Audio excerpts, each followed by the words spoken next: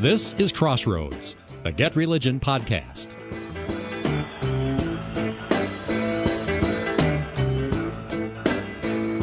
A recent Washington Post headline, Evangelical Pastor Demands Churchgoers Ditch Their Masks. Quote, "Don't believe this Delta variant nonsense." The story about Greg Locke, he's a Nashville area pastor, getting a headline in the Washington Post. Does this story merit that? And how does it dovetail with the generally believed narrative, certainly a media narrative, that evangelicals are especially resistant to the call to vaccinate and to remask as the pandemic wears on? Greetings and welcome to Crossroads with Terry Mattingly. I'm Todd Wilkin. Thanks for tuning us in. Terry is Senior Fellow at the Overby Center at the University of Mississippi. He's author of the weekly On Religion column for the Universal Syndicate and the book Pop Goes Religion, and he's founder and editor of Get Religion. Terry, welcome back. Glad to be here. Why is this somewhat bizarre Nashville story worth coverage by the Washington Post? You know, as I read that story, what I saw in my mind was a survey form. And you know when you do the survey forms and they have the little boxes and you're supposed to go by and check off the ones that apply to your situation? That's what I saw in my mind when I read this story. Because you could just watch the editors kind of checking off the parts of this story that fit kind of a predetermined narrative. One that was perfectly described on Twitter recently by the great Baptist historian Thomas Kidd, who put out a tweet that said, it wasn't about this story, but it's very applicable. He said, "This is your periodic reminder that whenever you see alluring polling info about evangelicals, ask which evangelicals, and how do we know they're evangelicals?" And then another evangelical wrote back quickly, "But the narrative." And the and narrative were uppercase, and he had used the little trademark sign after the word narrative to show that this had been copyrighted. The narrative. This story had it all. But next to the white evangelicals in the South, deny the science, angry stuff about lies from government, it had all of the elements. Right next to that, I started creating kind of another series of boxes in my mind of some of the things that you and I have spent so much time talking about over the last 2 or 3 years. I mean, so this was also kind of like a check-the-boxes story for Get Religion, right? You had the entire white evangelicals thing. If you've seen one white evangelical, you've seen them all because they're all alike, right? And then we have the kind of the media struggling to understand that what one individual, independent evangelical church doesn't somehow represent all of evangelicalism, even all of white evangelicalism, or even all of Pentecostal evangelicalism. And then you had that whole narrative about the COVID wars, that you had churches that were shutting down and locking their doors and going totally virtual, and those were the good guys. And then you had the bad guys who were rejecting any attempt to shelter in place or work with the CDC guidelines, the people who were really willing to put their people at risk. And then that narrative ignored the fact that huge denominations, the biggest groups of religious people in America, like the Catholic Church and the Southern Baptist Convention and the Assemblies of God, the Eastern Orthodox, these groups were putting out very detailed instructions for how their churches could get back to worshiping as much as they could under the guidelines, obeying the guidelines, but maybe pushing the guidelines in ways.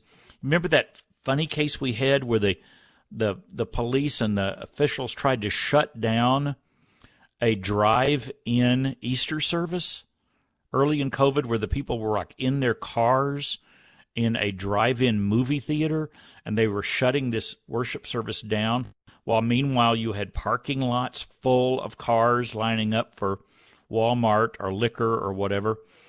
And so then finally, of course, you have to have the implications that this is somehow a part of that whole white evangelicals are the problem. They are the problem with Trump. They are the problems with culture wars. And yes, they're the problem with COVID. And it all fit the last box, which was the implication here is that there are good religious people and that there are bad religious people. And the point is that the media get to tell us who is who.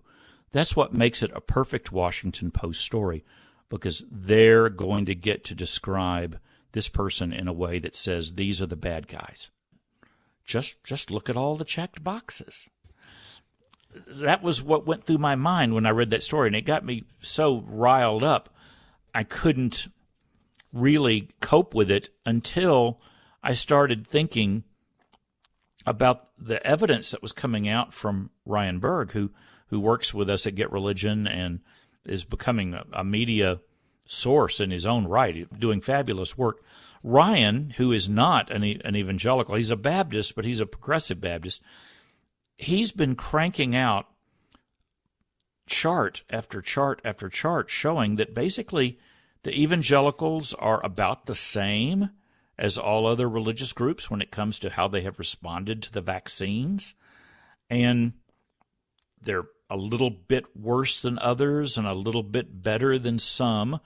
But cutting against that grain is the fact that the group of Americans who seem to be most reluctant, if you're going to try to put a religious label on it, the label that fits is that the nones, N-O-N-E-S, the religiously unaffiliated, are the people who don't seem to want to get the vaccine. And inside the nones, Ryan has done us a great service by separating out the kind of cultural divide among the nones between the truly religiously unaffiliated and the folks that are kind of the spiritual but not religious, the do-it-yourself, the none of the above people. And it's the none of the above people who tend to be blue-collar, less educated, whatever. These are among the folks that are refusing to get the vaccine. So I know I just blitzed through a whole bunch of stuff there, but when you read the story, did I miss any boxes? What did you think of? You missed one. Oh, okay, hit me. QAnon. It was a very brief mention, but... of course. And it was actually made as one of the more inflammatory things that the pastor there, Greg Locke in Nashville, said about President Biden was, I think, interpreted by the reporter as a reference to QAnon. Maybe not.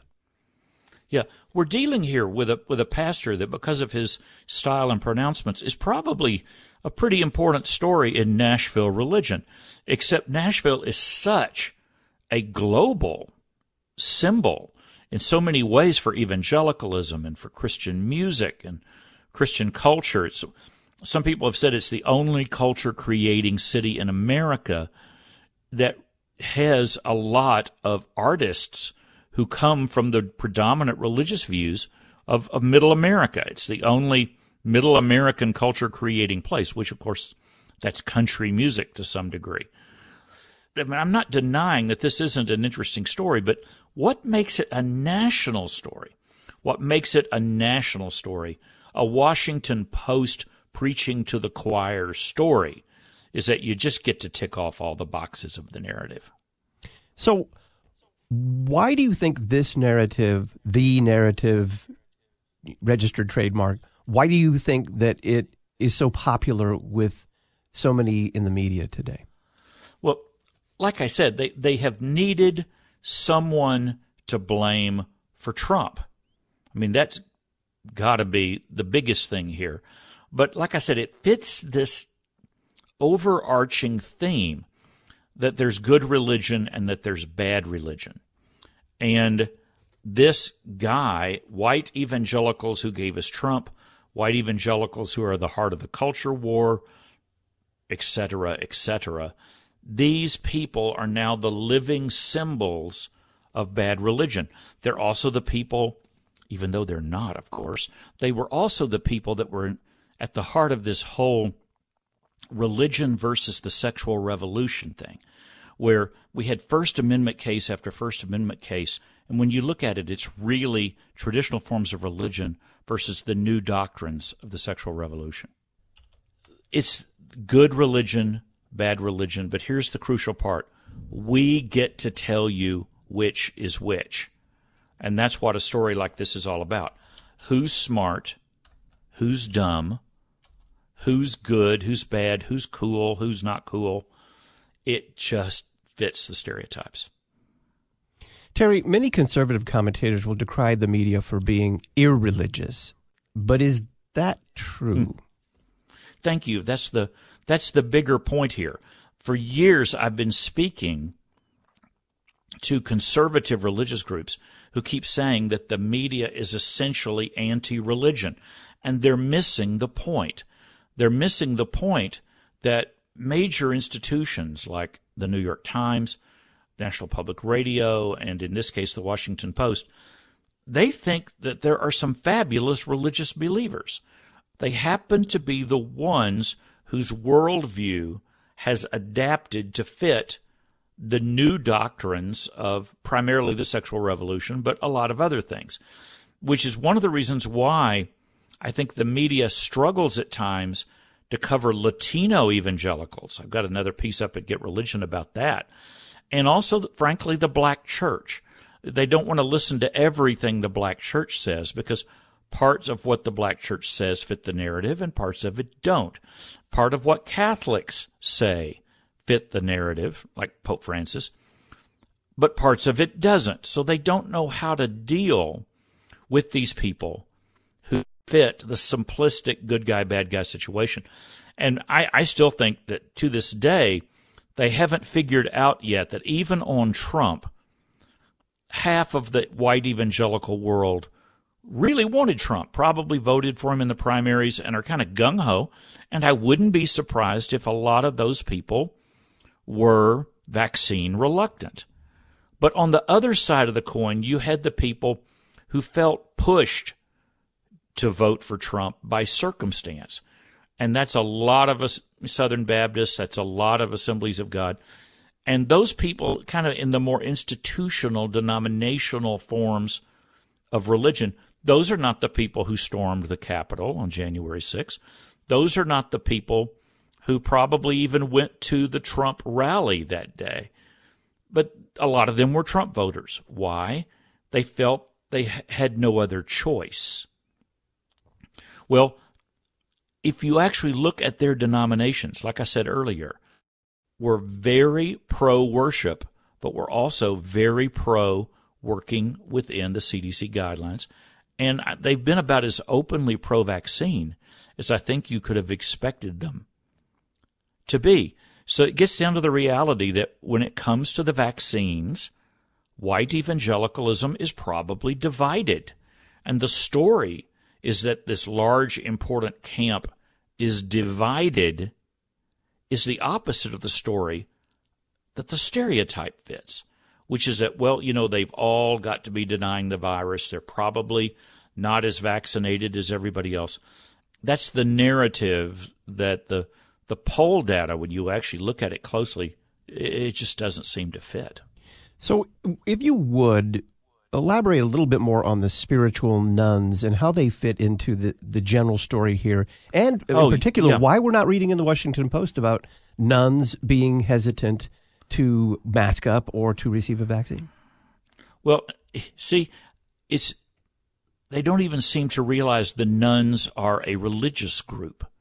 So when it comes down to saying the most reluctant religious group is white evangelicals or whatever, the nuns are this really complex group of people. Guys, isn't it consistent how complex religion is? You've got nuns who are atheists. You've got nuns who are agnostic. You have nuns who were in the church and have left organized religion, have left religious institution. Those people do exist. But some people think that all of the nuns fit that image. And then you have the none of the above people especially in blue collar and in middle America and what I like to call pickup truck America, you have a lot of them that maybe even still call themselves evangelicals to some degree, but they don't function as religious people. They're not a part of religious communities. They're not a part of the disciplines of the church or whatever. And some of them have now evolved into this none of the above kind of, I've created my own evangelicalism. I've created my own approach to Christianity. I've got my own slogans. I've got my own heroes. I've got my own rituals. And those people are in the no specific religion, none of the above crowd that helps dominate the religiously unaffiliated. But I know he's working on a book on it right now. I think Ryan Berg has done a tremendous service to people who want to see the complexity of this, which is kind of separating the more urban, atheist, agnostic, self-help, kind of suburban, trendy, I hate to call it this, but kind of national public radio, religiously unaffiliated, from the more blue-collar, middle America, unemployed, working class, religiously unaffiliated. Those are two radically different groups of people. And when I look at the figures for who, and I live here in southern Appalachia in a very unusual southern Appalachian situation, Oak Ridge, Tennessee, one of the world's leading centers for science and research, and the place where they ran the supercomputer that crushed the data to help create the vaccines themselves. But still surrounding Oak Ridge are the hills and the mountains of Appalachia. If you look at the data, you end up with a lot of circumstances that fit some religious patterns but not others. The vaccine seems to have more to do with what are your politics, and we've already said the evangelicals are more complex there than people think they are. Age is a huge deal. Ryan has pointed this out. I mean, young people are just reluctant to roll up their sleeve and get shots. And to some degree, the folks hanging out in the bars and dancing in the streets and even being a part of a lot of the marches and stuff, young people kind of thought they were immune. And then there's the issue that people who are less educated have been less likely to get the vaccines. The rural versus the cities versus the suburbs is a huge factor here when you look at the zip codes for vaccine reluctance. It does tend to be rural America and middle America. And then the press is very hesitant to talk about the fact, the degree to which race seems to be a factor here, and that we don't hear nearly enough about the efforts to get ethnic churches to get on board with vaccines. And frankly, there are denominations that have done a good job of working with that and helping people. But everything points toward the complexity of reality. There is no one vaccine reluctant camp. You can't even pin that on the white evangelicals. Terry, what kind of data, what kind of facts in particular need to be included if you're going to put a story like this together on one pastor to give it the context of kind of broader evangelicalism? I didn't think about this until right before we hooked up here. It hit me. I did a column last week about how complex the Southern Baptist Convention is. And someone, an educator in Southern Baptist circles, fired off a dozen tweets in which he said, everybody seems to, when they think Southern Baptist, they think of this huge megachurch, and with that comes all the political stereotypes and stuff. So he ran off this series of tweets in which he noted the fastest growing part of the Southern Baptist Convention are black churches and Latino churches. And then he talked about tiny little churches in rural America versus big suburban churches. And then he contrasted that with the stereotypical First Baptist Church of everywhere, with the real nice building and a lot of tradition. And they're still pretty big, but they're not as big as they used to be. And he had all of these beautiful images for Southern Baptist life that cut against the one-size-fits-all view of the Southern Baptist. And it hit me as I read that list. This is exactly what the press needs to understand about evangelicals in general. They're just isn't even a single definition of who is and who isn't an evangelical. Some people define themselves as evangelicals, and they're not. They're Catholics, or they're others. The word evangelical has become that just mushy and vague and hazy. But the Southern Baptist list, and people can find that both at Get Religion and at tmat.net, and it ran, of course, in a lot of American newspapers. If you look at all of these different types of Southern Baptist churches, you would find out that, yeah, most of them are conservative, but they're not the same kind of conservative, and they may not apply their biblical conservatism in the same way. And that's the ultimate issue here. Do we want to accept a stereotype of a particular group of religious people, or do we actually want to get inside and look at who they are, where they live, how old they are, how educated they are, how unemployed they are versus successful they are? Look at all the other facts that make America as complex as it is. So, Terry, what is the strength of the Washington Post piece, and what is its weakness, with about a minute here? Well, it's entertaining. It's got to be the strength. And to a lot of people who read it, they probably slapped their thigh and went, oh, yeah, there they go again. The piece is an accurate depiction of this particular radically independent, not a part of any denomination, going it his own way, successful pulpiteer. The bad part of the story is they seem to think that has something to say about modern evangelicalism, even white modern evangelicalism in America, and how that group has responded to the vaccines and to COVID and to a lot of other issues. In other words, the story is just too simplistic. It's accurate on one level and totally warped on another. Terry Mattingly is Senior Fellow at the Overby Center at the University of Mississippi. He's author of the weekly On Religion column for the Universal Syndicate and the book Pop Goes Religion, and he's founder and editor of Get Religion. Terry, thanks. Glad to be here. I'm Todd Wilkin. I'll talk with you next week. Thanks for listening to Crossroads with Terry Mattingly. Crossroads is a production of Get Religion, part of the First Amendment projects at the Overby Center at the University of Mississippi. If you appreciate this podcast, please make a secure, online, tax-deductible donation at getreligion.org.